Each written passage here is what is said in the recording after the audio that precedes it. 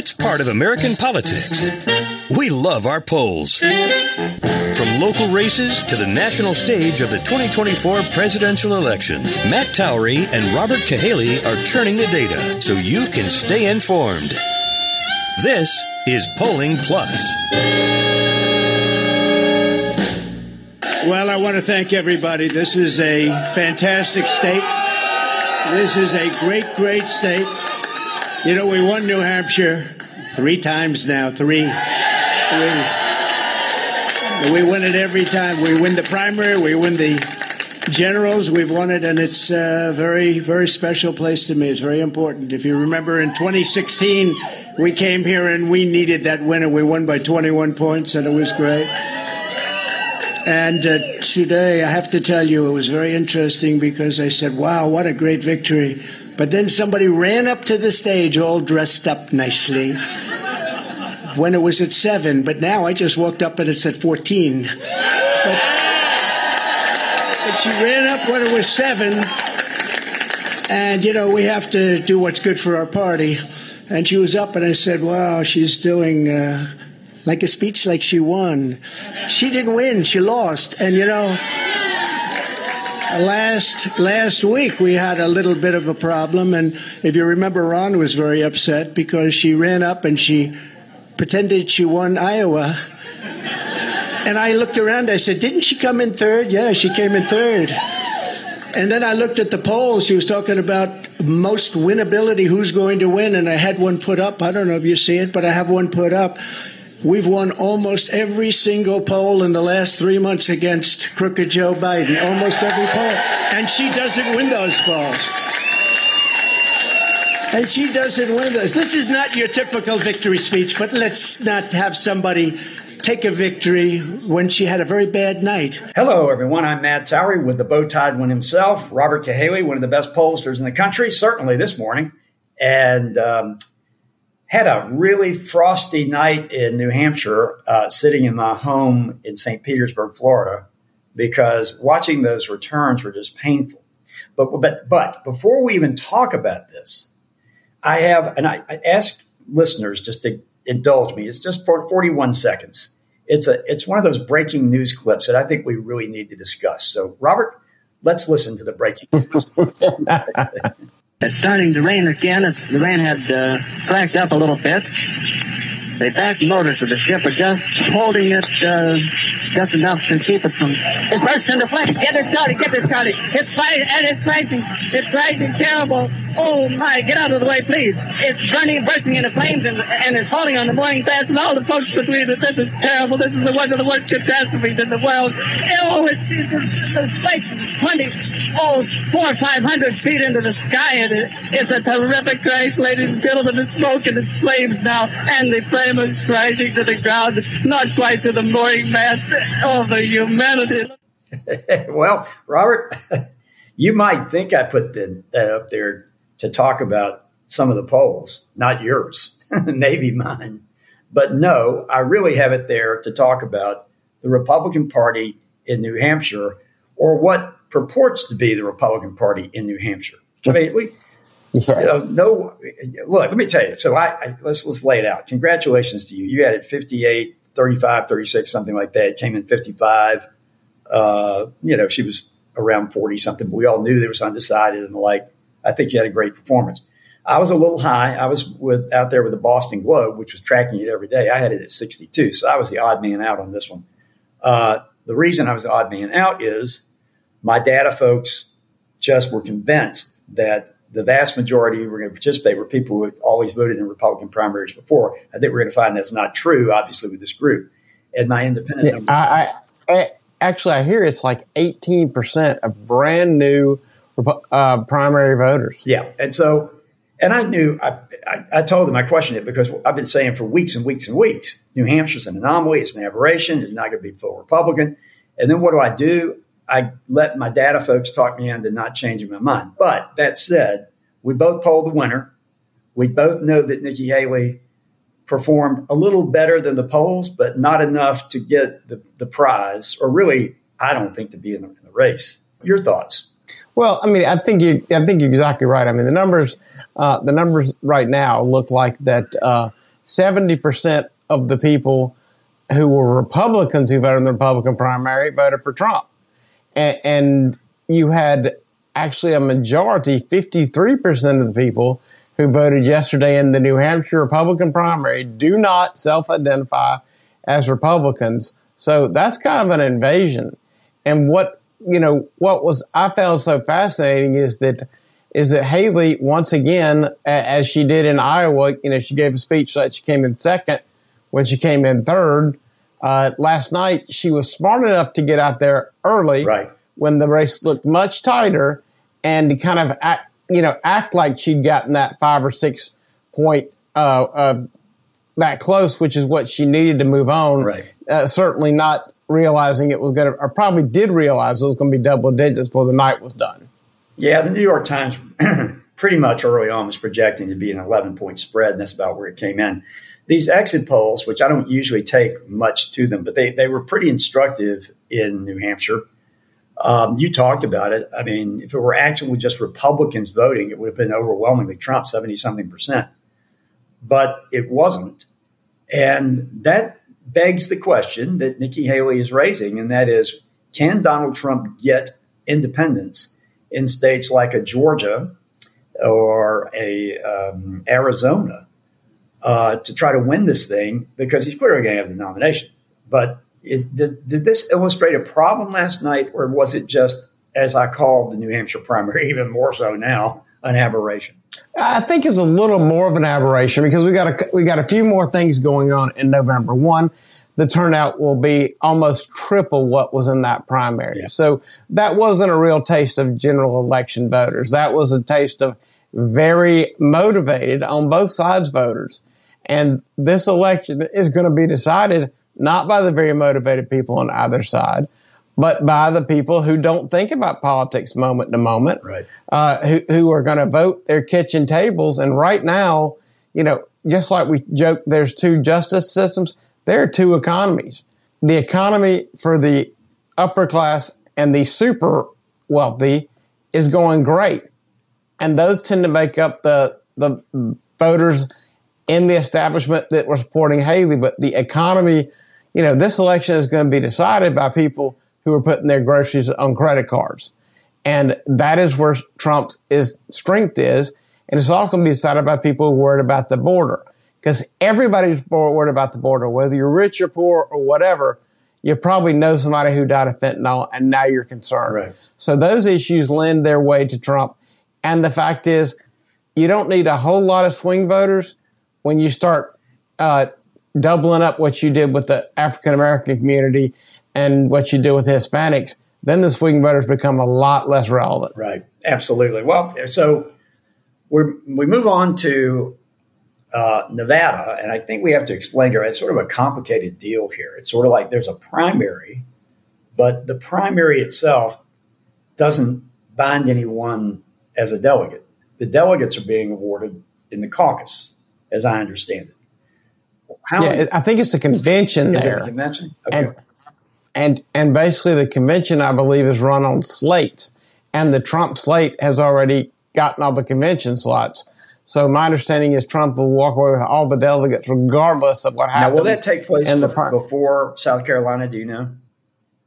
Yes. I believe the fact that he's already gotten the delegates makes it kind of irrelevant whether it happens or not. Right. But the other candidates, knowing that there was nothing to pick up, most of them have pulled out. So the chance of Trump winning like 90% are pretty good. Right. Because there's, it's just him versus Haley. So, but, the big enchilada is the one that it always is, South Carolina, the state that no one has ever lost and gone on to be president. Your home state. So now everyone talks about how Nikki Haley is way down in the polls in South Carolina, but I don't think anybody's polled it all that recently. Have you, or has anybody else? I'd love to know, because I certainly have not. No, that is a very good point. There have not been a lot of polls recently. Right. But what we do know is if we look at the mechanics of how little Chris Christie was getting and how little Asa was getting, knowing that Christie is only converting to Nikki about 60-40 and Asa is converting roughly 100%, but Vivek and DeSantis are converting to Trump at about 80 to 85%. you can do some math and figure out that this race has probably gotten even wider. Mm-hmm. But the fact is, it's going to be hard fought. They are already spending tons of money here.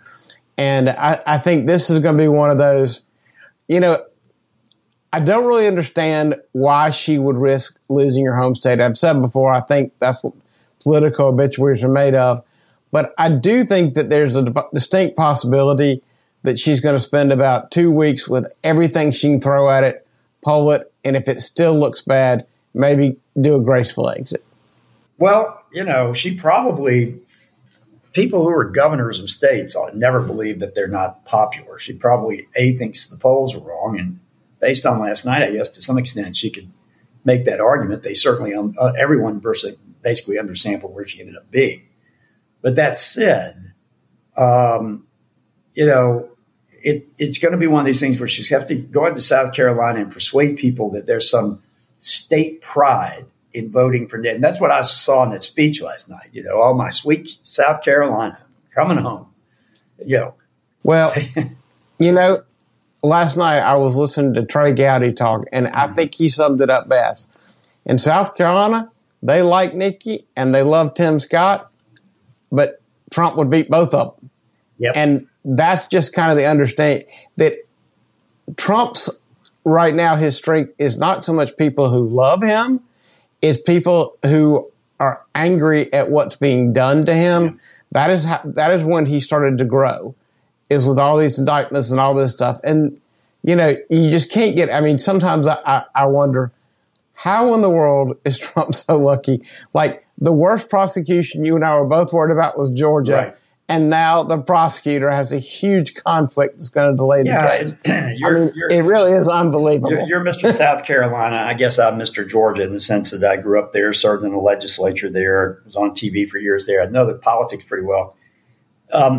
This is Ned. Let me explain to our listeners what's going on in Georgia. Most everyone's heard the main facts that Fani Willis, and her name is Fani, not Fannie, Fani Willis, who is the DA, apparently was having a relationship with a gentleman who also ended up being hired to be a special prosecutor, in essence. His firm has been paid allegedly about $640,000, give or take 10 or 20,000 one way or another. He doesn't have a lot of experience dealing with felony trials and no experience, as best I've read, with RICO. The reason that's important is Georgia's RICO statute is pretty complicated. It's also pretty wide and broad. And he, having not dealt with RICO and having people on staff who have actually dealt with RICO cases, the question arises, well, why are you paying someone who you're apparently having relationships with to be paid this amount of money? Now, her defense is that, well, I have 3 different people and they all get paid the same hourly rate. That's true. But the other. Actually, it's not true. It looks like he was she said that. It looks like he was making an extra $100 an hour. Well, I know this. It wouldn't make any damn difference if you can charge endless hours, including at least reportedly one 24-hour billing. Now, as a lawyer, I have never billed anyone 24 hours for anything. I guess maybe he's billing for travel. I don't know. I don't quite get it. But the problem that they have there, and this is where I'm getting to. So, Governor Kemp is not inclined to do any favors for Donald Trump. And he sort of punted this to a commission in Georgia that really isn't even active right now. The AG, Chris Carr, who's a good guy. I've known him since he was a young guy. Worked with Johnny Isakson. Probably not a big Trump person in reality. I don't know. I haven't asked Chris about it, but my guess is Johnny certainly was not in his last few years in life. I love Johnny to death. He was a dear friend. But Chris could bring action on his own. And one of the interesting things that's been floated by me is that, okay, if you've got fraud and if you've got conspiracy and if you've got more than one person involved in it, why is a RICO case? Yeah, what makes that any different from the RICO, which you're going, dealing with all these other people with? Oh, one big difference, $650,000 of public money.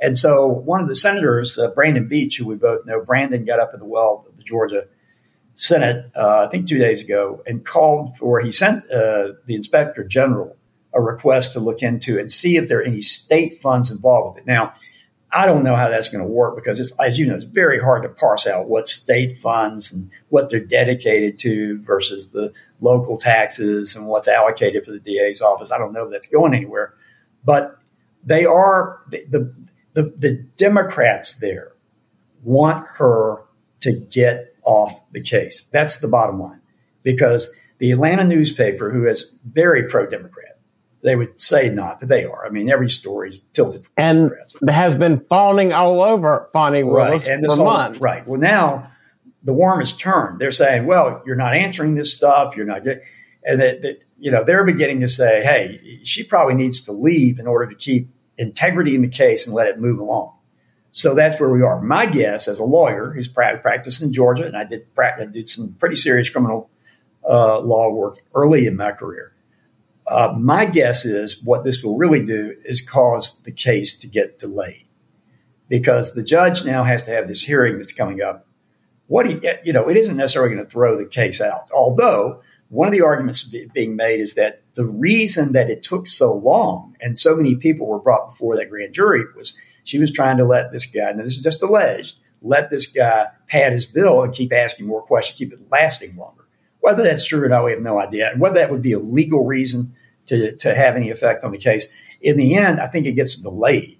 And if it gets delayed past the election, well, then really, once again, Trump has managed to outrun the long arm of the so-called law, because I'm not sure they're going to have an appetite to pursue this after the election's over, either way, whether he wins or loses.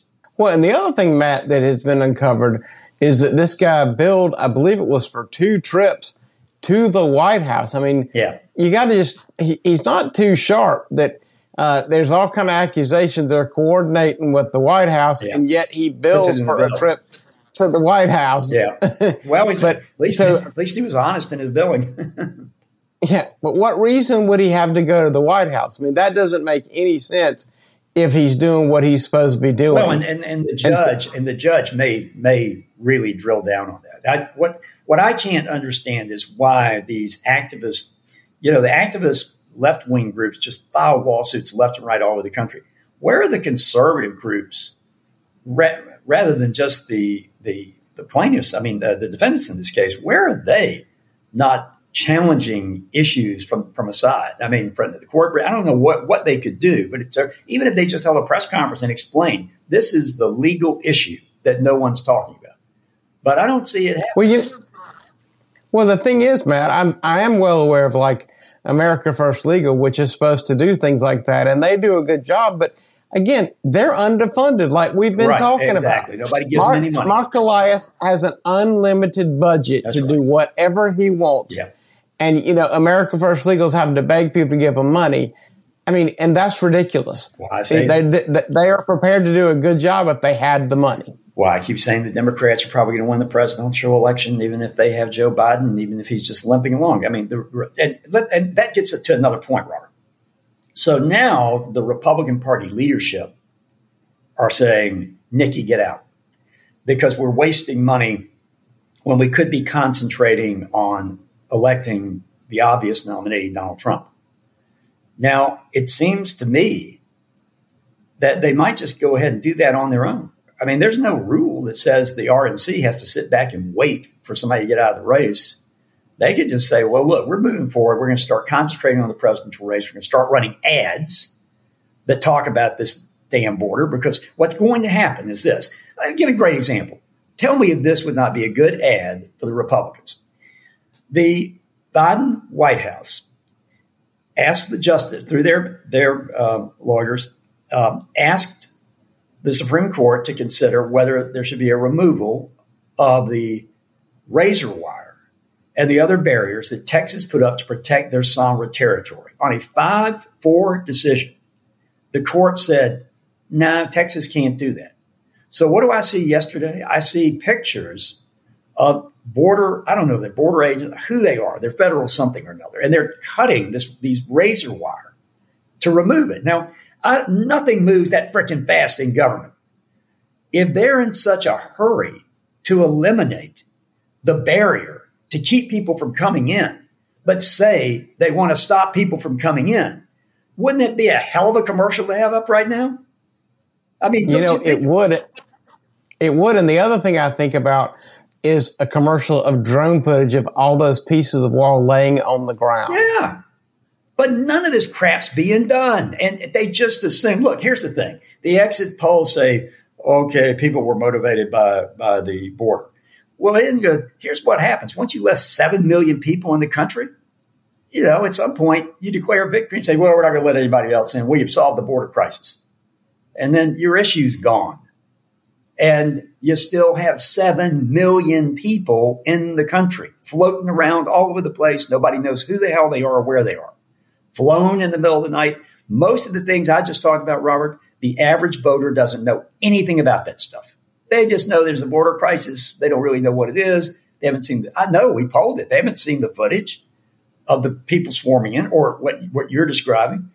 It's time. Yeah, I mean, they're just now beginning to get it because mainstream media is just not beginning to get it. This is what we're talking about. Right. The other side has, not only does the other side have more money and focus on issue ads now, brains. They also have they have the mainstream media on their side too. Yep. So the Republicans are at a disadvantage. And when you look at let me guarantee you, well over $100 million that is going to be spent in South Carolina for a battle that doesn't need to happen. Right. That's money that could be funding legal organizations, could be running new ads in battleground states. $100 million buys a lot of ads. Sure as hell does. And it's just, but as we have said many times, both here on our own show and also on the numerous talk shows that you and I appear on, and we've been saying it for over a year and a half, Republicans needed to run this stuff a year ago. You can't get into June and start trying to educate the public. I mean, really, there's scant time right now. You might have a couple of months that you could bring up a whole hell of a lot of issues that nobody knows about. And the Democrats can do the same. The difference is the Democrats are doing it. They have been running ads in these swing states endlessly. And then you got all the other groups. You got, what's the Koch brother, Americans for Prosperity, whatever that is. I think they are allegedly piling in with anti-Trump ads, pro-Nikki ads. I saw 4 of them this morning. Wow. What are the ads? Tell our listeners, because not everybody lives in South Carolina. What's this? There are ads that talk about how Trump lost and he's the only one, he'll lose to Biden, and he's facing all this problems with negative publicity and problems with the law, and we can't risk, and Nikki Haley is a proven conservative, just those kind of tropes. And I mean, here's the thing. It could be it's a very effective and redundant again and again and again. Right. And it is unanswered at this point. Yes. I don't see anything from the other side. Not that Trump needs a bunch of ads, but the issues do. And that's what you're talking about. And that's where I think, we feel like we're preaching the cry all the time. Right. This idea that, these elections, like I said, are decided by people who do not pay attention to politics all day. Right. You're not just competing with politics. I mean, we're going to be competing with back to school. We're going to be competing with the winter flu and whatever's going on with college football. I mean, there's a lot of things vying for people's attention. Right. In the fall. Right. So it's better to get on their radar screen now and start educating them. So, Robert, I've never found that electability ads are effective. In other words, you go on and say, if you nominate Joe Schmo, he's going to get killed in general. I mean, most voters are not that strategic. They vote on issues, like you said. It seems to me that and they don't believe it. Yeah. Because there's so many polls that say Trump will win. Right. Exactly. Now, whether he will or not, because of the things you and I talk about, that's not what they're discussing. Well, let's talk for a minute about, because this is what Nikki Haley and others are going to be, and the media will be dwelling on. And that is, boy, Trump just didn't seem to be able to get any independent vote in New Hampshire. Now, let's for a minute let's put this out here to discuss. Suppose we agree with that. How would you fix that if you're the Trump campaign? What would you do to deal with those independent voters? The first thing is I wouldn't spend a bunch of time attacking Nikki Haley and looking like she's under my skin. Yeah. I would focus on the issues that unite independents and Republicans, like the border, right, like the economy, right, like the instability in the world, yeah, and just kind of act like I'm the nominee and just not. It's almost like he took her bait. Right. I mean, last night when she was up, she got up there early. It was a smart move on her part, but you could tell he was agitated by it. Right. Obviously. And, you know, that's one of the first lessons I used to teach candidates when I was a consultant is don't take bait. Don't do it. Right. Don't let somebody else determine your mood or your answer. He rarely does. I found that interesting that you noticed that. So did I. Well, let me tell you what I think. I came from the era of politics, which is increasingly looking like, looking at old 1930s movie reels, like where we started this thing. But there was a lot of success with political leaders like Zell Miller in Georgia, Newt Gingrich with his 100 days and contract with America, and then Bill Clinton with certain proposals. They would get on these specific concepts that had real meat to them to pick voters away. Zell Miller he was a former governor of Georgia and U.S. Senator, by the way, sort of like a Joe Manchin, a Democrat, who became very conservative. Miller was brilliant. I mean, he put the lottery in, and Georgia created the Hope Scholarship. And, of course, that spread all over the country. And that got a whole bunch of families that otherwise weren't going to vote for a Democrat at that time because the suburban areas of Atlanta were Republican, voting for him because they figured, we'll get a free scholarship. We don't have to pay for school. So my question is this: are the Republicans ever going to sit down and say, okay, we need this group, that group, and another? This is all strategic talk here. And we need to have folks who not are just older, but who are approaching the age of 65 know that we're going to keep Social Security going. In fact, we're going to expand it, not whittle it away. And if something else has to drop, then it has to drop. Maybe it's all those damn school loan forgiveness that nobody thinks is a good idea, and everybody's getting their school loan forgive. They're voting for Biden anyway.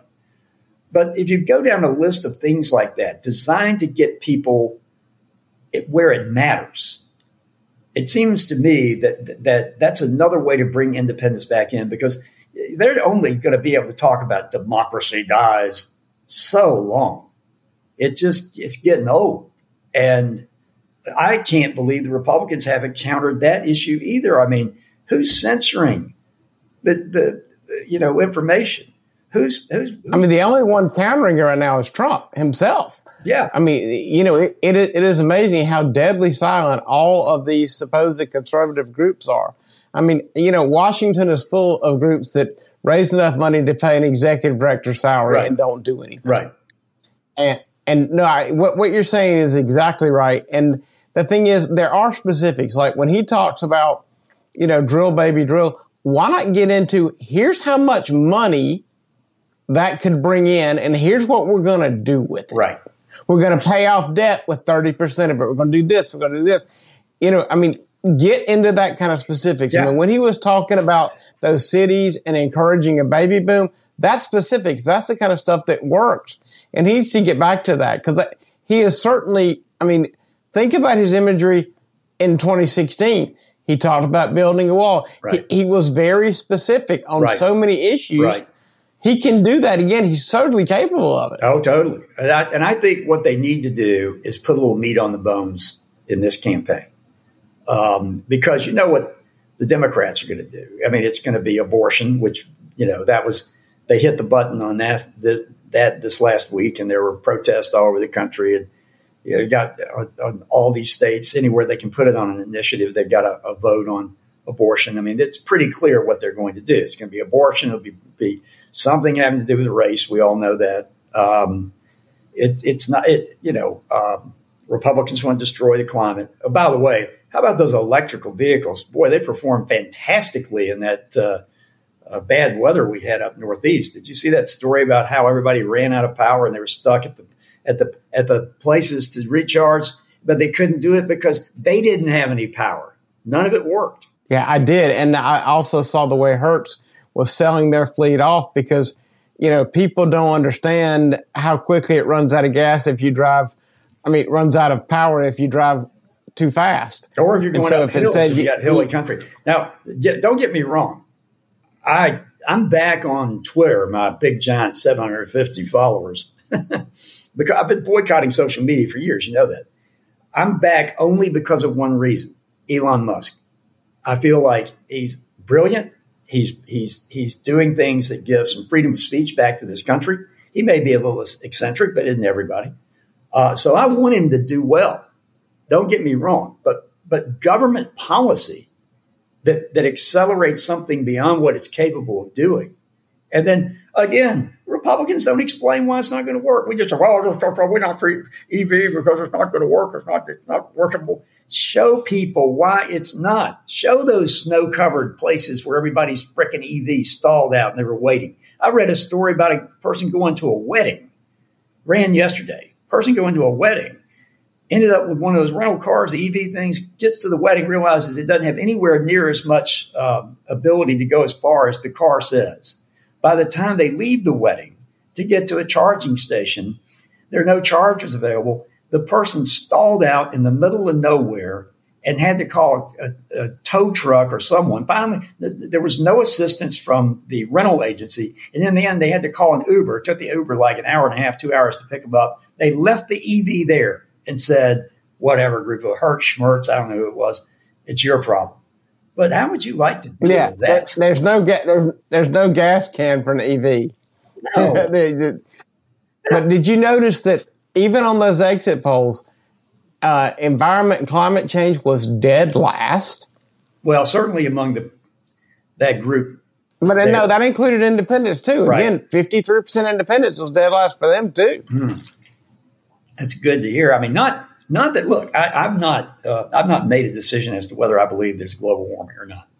But I know this: if it is taking place, it ain't going to have any effect on me or my grandkids of any substance. I've been living in Florida now for 10 years, and I watch that water every day in the bay. And the best I've seen, it's at about the same level it was when I moved here. So I'm not really. Well, and the thing is, why should Western Europe, why should America jump through all these hoops? India, China, it's a globe. Yep. It's like a non-smoking section and a smoking restaurant. It's all going to smell like smoke. Right. It is what it is. Robert, I don't know. And so until everybody gets together, that's all we got. Robert, do you remember the old airlines when they started? They started creating rows. This area was smoking, that area wasn't. What the hell? You're predating me. You're predating me. It all gets recirculated through the freaking airline. It didn't make any sense. And finally, they'd say no smoking. Period, because it was stupid. It did not work. All right, getting back to polling real quickly. Thank God Almighty, we're going to be polling in the South. Back to where I gave poor Ann Seltzer a little ribbing last week. I got to tell Ann something now. She doesn't watch this show, but I will tell her. I do respect her, by the way. But I got to tell Ann, I think, Ann, you and I need to go to school together and figure out how to adjust polling elections where everybody's white. Because clearly, I did a good job in Iowa. I wasn't as great in New Hampshire. And I can't quite figure out how, but you and I can go into South Carolina where you got African Americans, you got Hispanics, you got this group, that group. It's like trying to fly an airplane and get all the controls right and balance it. We can land that sucker right on the runway. But when it comes to something like New Hampshire, and we said this for weeks and weeks and weeks, I don't like New Hampshire. Yeah, because they're a little cagey.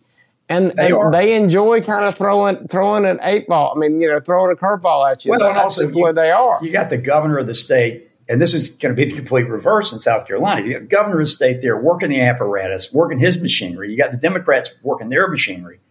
The Koch brother working their machinery. And then you got Butt, which we're going to go back to right where we started this thing, South Carolina.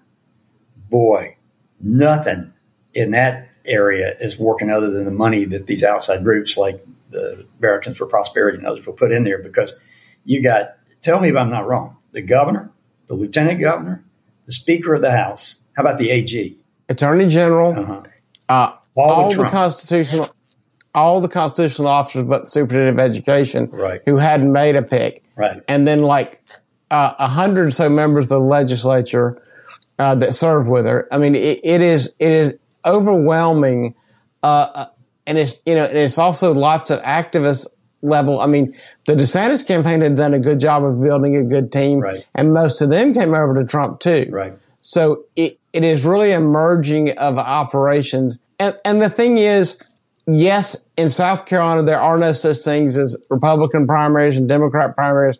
Everybody can vote in either one. Right. And technically, they're not supposed to vote in both. Right. But they're on different days, and that law is not always enforced. Mm-hmm. So the possibility of the Democrats monkeying around in the Republican primary again is there. Mm-hmm. And, and just, hey, listen, I remember when I was a kid one time, we were monkeying around in the Democrat primary for fun. So, turnabout's fair play. So they don't have. But I will say this. I'm sorry, they don't have a system there of knowing if you voted in. Is the Democratic primary before the Republican? I believe so. I believe it's the Tuesday a week before. But you know what? I don't keep track of when that one is. Right.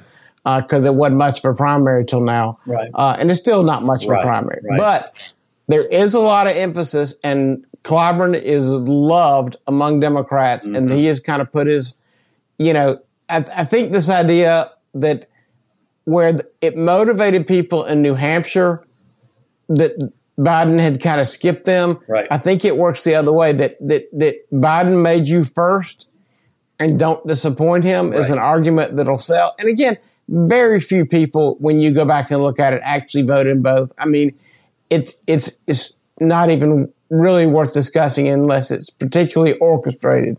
But I think the Trump organization should have their eyes on it, right? They should definitely have their eyes on it, and look for efforts to do that. But for the most part, also the Republican primary versus Democrat primary is like 700,000 is the top Republican presidential primary number, and the Democrats, if they get to like 200,000 or 300,000, I believe their highest number was 400 when it was Hillary Obama, which was their high watermark. So they don't have enough people. What was the high watermark? What was it? Hillary Obama. And how much? How many people? I think they had like 400-something thousand. Okay, so even then they were 300,000 from the Republicans' high watermark, which was 2016. The Secretary of State there predicts that 1.2 million people are going to vote in the primary. Will know the monkeying around is going on, right? Yeah. Yes. Yeah. So because clearly, did we ever get a number of how many people actually voted last night? I haven't seen a final count. It was around what they were projecting, which they said. No, they said it was a little higher than they thought it was going to be. Which they did, on the Republican side. They said they thought it was going to be a record anyway, or close to it. So it was a strong turnout. Well, okay. With 18% new voters, it would have to be. Well, listen, I am glad to have New Hampshire over. I never enjoy it. I almost talked about not polling it. I probably should have just stayed on the golf course. But the one thing we did. You literally did for 2 weeks. I don't want to poll New Hampshire. I don't want to poll New Hampshire. I know. I got talked into it. In fairness, guys, he really did. I got talked into it. That's all right. I mean, it is what it is. One thing we did do is the combination of all our polls. I think the Real Clear Politics average was like almost dead on, right? As I recall. Well, I mean, it was still a little high. It was still a little high, but not. It was still a little high because there was still some. In the average, were still people who were voting for DeSantis and Ramaswamy, whose polls had not been updated yet. Right. Now, all of the rest of ours had been. Right. Well, so we take a little time for South Carolina. We watch and see what develops. And next week, we'll have another guest. We didn't have a guest this week because we really wanted to concentrate on what happened in New Hampshire and what we think is going to happen in South Carolina. I think we'll probably have Phil Kent, former editor of the Augusta Chronicle, on one time to talk about South Carolina with us. He covered that for quite some time because, that's right on the border with South Carolina. And I've also got a couple of surprises coming possibly. We've got a lot of people, who are kind of the folks that maybe you've never heard of that are big movers and shakers in South Carolina. Right. And so I think we're going to have at least one or two of them before we're done. That's good. So I think we'll have good coverage of that. And we're going to have some big national names also. By the way, okay, so last thing we're going to talk about. What is Hannity talking about when he says we talked about him on the podcast? I went back and listened to the podcast with Newt. There's no mention of Sean Hannity. I mean, this is like the fourth time I've been on the radio with him. He's like, oh, you talked about me. We did not talk about you. We love you, Sean. We love you.